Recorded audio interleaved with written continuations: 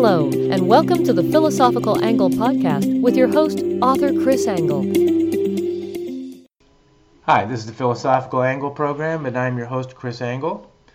I'm the author of 4 books in philosophy, and they're available for viewing at thephilosophicalangle.com. And if you'd like to make comment on the program, give us an email at contact@thephilosophicalangle.com.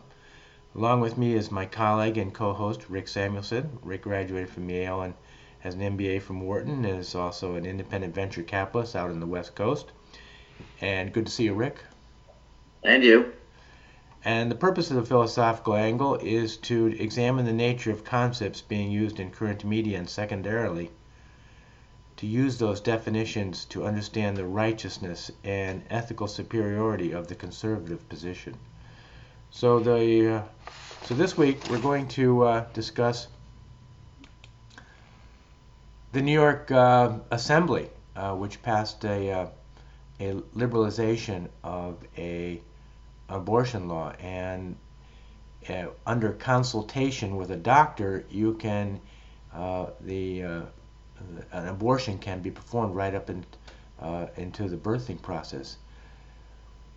So it's liberalized it in the sense that after the first term, after 24 weeks, it just requires consultation with the doctor that allows for, if the mother's health is imperiled, the consultation can override the customary abortion procedures, which is up to 24 weeks. But after that,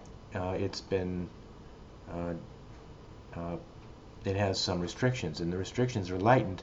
And so we're gonna ask if there are a lot of people out there are wondering whether this liberalization is going to lead to abortions commonly to happen commonly in the second and third trimester.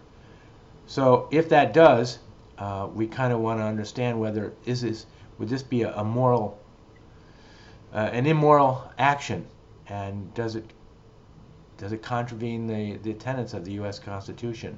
We understand Wade versus Roe has brought it up in the first trimester as being under law, and but whether this would bring it an immorality to the situation.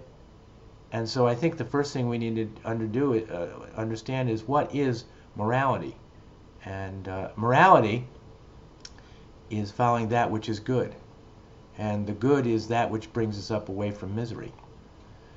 But in seeking truth, and we all know that there's a relative frame of reference in any truth.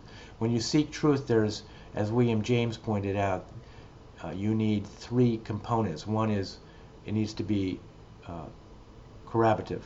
You have to be able to corroborate your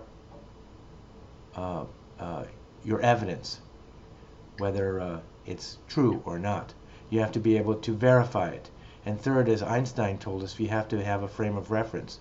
And in speaking of the good, we have to have the frame of reference of both the mother and the baby. And the baby's frame of reference is that, of course, an abortion at any stage is bad.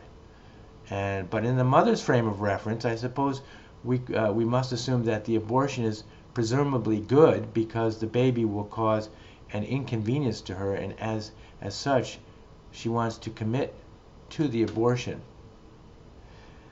Now we kind of have to take a step back here, and we've got this liberalization of the abortion law, and we kind of you gotta ask yourself, why do the Democrats have an affinity toward abortion and be against the child or the unborn so much? I was struck by the fact when I heard a short video or an audio cut of the New York State Legislature when they had just passed their new abortion law, and they were clapping, and they were clapping upon the completion and their expansion of this abortion bill, and I was And I want to give you my opinion as to why they were clapping, and because they're obviously not clapping because more babies will be killed or aborted in their pregnancy, in the mother's pregnancy, but they were clapping because they wanted to show themselves as friends of women, and they wanted to represent themselves to women that they're politically friendly uh, uh, to to the female of the species. But why? Why would they do that? And why would they be so friendly to the extent that they would authorize a policy of late-term abortion upon consultation with the doctor? Well, the reason is that they want to show themselves as friends of women, is that women are now considered a minority, an oppressed class of people, and and to them it's obvious that it is white men that are oppressing these women, and these men oppress women because they are inherently bad in their hearts, and they are and if they're inherently bad, um, Democrats should need to help them. And one of the aspects of being bad is the oppression of the minority, and in this case it's women, and white men in particular oppress minorities, and they do this because it's in their nature. So the New York State politicians know that they must come to the rescue of women who are being treated badly by men, and so I think that's why they clapped upon completion of their bill. So so how do we rectify this dichotomy that's kind of come about how do we come to terms with it, whether it's immoral or immoral, and whether abortion after the first term can be considered? And we have to recognize, though, first, in that there's an inherent contract between the mother and the unborn child, which is established once the mother realizes that she's pregnant. As time passes and the unborn grows, so does the contract matures between them. And the contract or agreement is as follows: the mother, I will nourish you, my unborn, and you will become healthy and be my genetic carrier into the next generation. And that is the right of the mother to receive that genetic carrier, and it is her obligation to nourish the unborn. And the baby will have the same right and obligation. He will have the right to receive nourishment, and he will have the obligation that he will become healthy and carry her genetics into the next generation. So those are one of the essential components to a contract, to have both parties have an obligation and a right. So both parties are receiving goodness here, and we can assume that a contract has been established because it meets the criteria of an implied contract. An observer can see that a voluntary or intent to offer acceptance and consideration become established, and the offer is that the mother lets the baby grow and mature, and the acceptance is that the baby wants to live and it grows, and the intent is that the conception happened under voluntary circumstances. And the consideration of the contract is that the mother receives the genetic continuum and the baby receives the fulfillment of life. So when is a contract established? Well, it's established at the very least when the baby can be an independent human being outside of the womb, and whenever that may be, and generally I understand that to be around 22, 23 weeks. That has to be considered at that point to be a human being that can exist outside the womb. But we can make the contract the case for that the contract is established as soon as practical after knowledge of the pregnancy, and some people would even think that that's when the abortion is immoral at any time after the knowledge of the pregnancy. And So, but we're going to leave that argument for aside for now because it's not really germane to the New York Assembly's law that was passed. So I think it's pretty clear that late-term abortion or worse, after-term abortion are clearly a violation of the contractual right of the baby, and further, late-term abortion is clearly immoral in that it doesn't seek that which is good for at least one of the two participants in the contract. So now we have to ask ourselves whether it violates the legalities of the Constitution of the United States, and I think it's blatantly immoral. That it's easy to see that it does violate the very basic tenets that are noted in the U.S. Constitution, particularly in the Bill of Rights.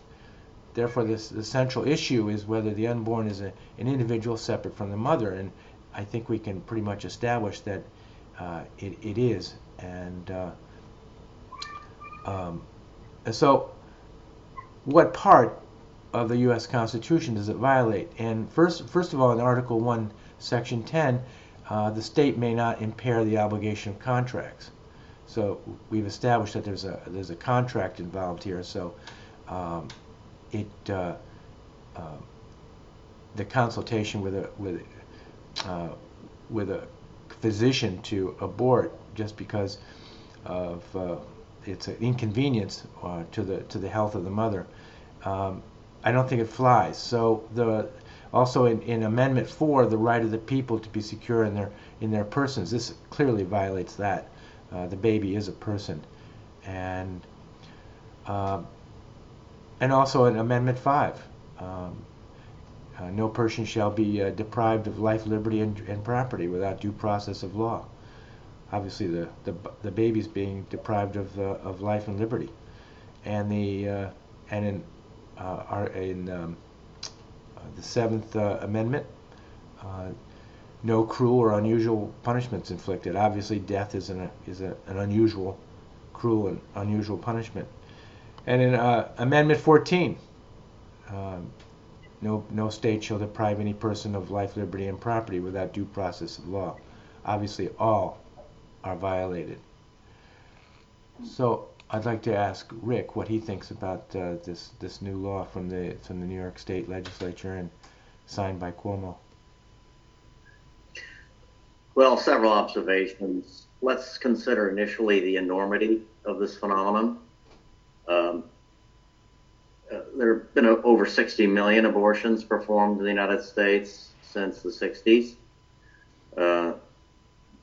So this number, if I were to take the extreme view that all of these are essentially killing human beings, the death toll exceeds World War II, the Chinese Communist atrocities, Stalin's atrocities, all of that put together. Okay, so that, just by way of frame of reference, that's how large a phenomenon this potentially is. The second observation, and I find this very, very disturbing, is the deafening silence from the mainline Protestant churches. I've seen very little commentary. The Catholic Church is different. Okay, there's been plenty of commentary from the Catholic Church, and brave commentary. But from the mainline Protestant churches, very little in the news. So that begs the question, to what extent have these churches lost so much confidence in their beliefs, in their core beliefs, that they won't even comment on a phenomenon this extreme? All right. Everyone I know has seen the tape of Governor Northam of Virginia describing exactly what would happen in the event a baby survives an abortion and is born, and namely that the child would be kept comfortable while the parents and the doctor decided what to do. That is to say, kill the child. It's just shocking at every level. Right. And this from a group of people that famously helped to eliminate infanticide in a number of colonies. So the Protestant missionaries and other missionaries were instrumental in helping to turn the tide away from infanticide as it was practiced years ago in several countries, actually. So that's one very disturbing phenomenon. The other thing, which obviously serves as a kind of backdrop to all this, is the elevation of sexual liberty above all other goods, including human life. So we've now reached a point in this country, and probably other European countries as well, where the need to have this sexual liberation all the time, anywhere, is so great that it even trumps sustaining life, human life.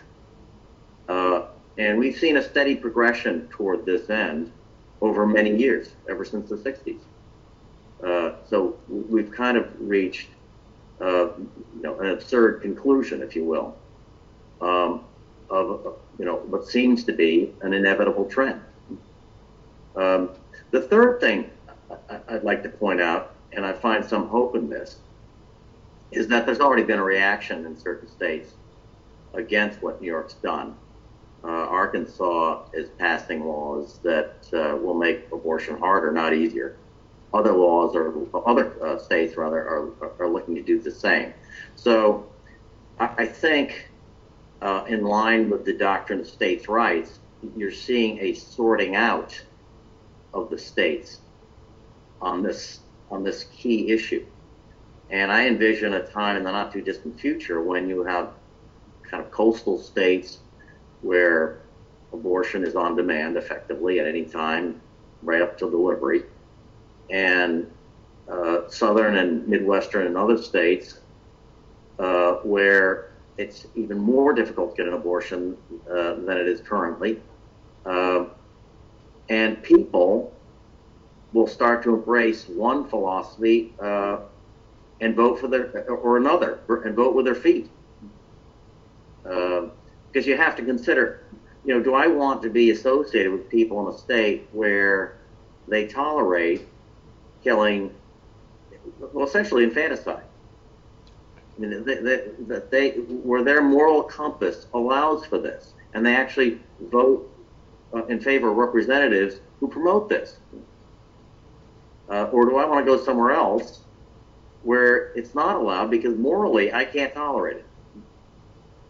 So I think there's probably going to be an enormous sorting out process over time. It won't happen immediately, but you're going to see conservative states become more conservative and liberal states become more liberal, a trend we've seen already. And this will essentially force the issue. And by the way, in the case of Washington State here, there are other allied efforts going on pertaining to sex education. There's a bill being discussed at the legislative level, and frankly, Washington State is as blue as they come. All branches of government are controlled by progressives. Okay, both houses in the legislature, the governorship, Supreme Court, everything.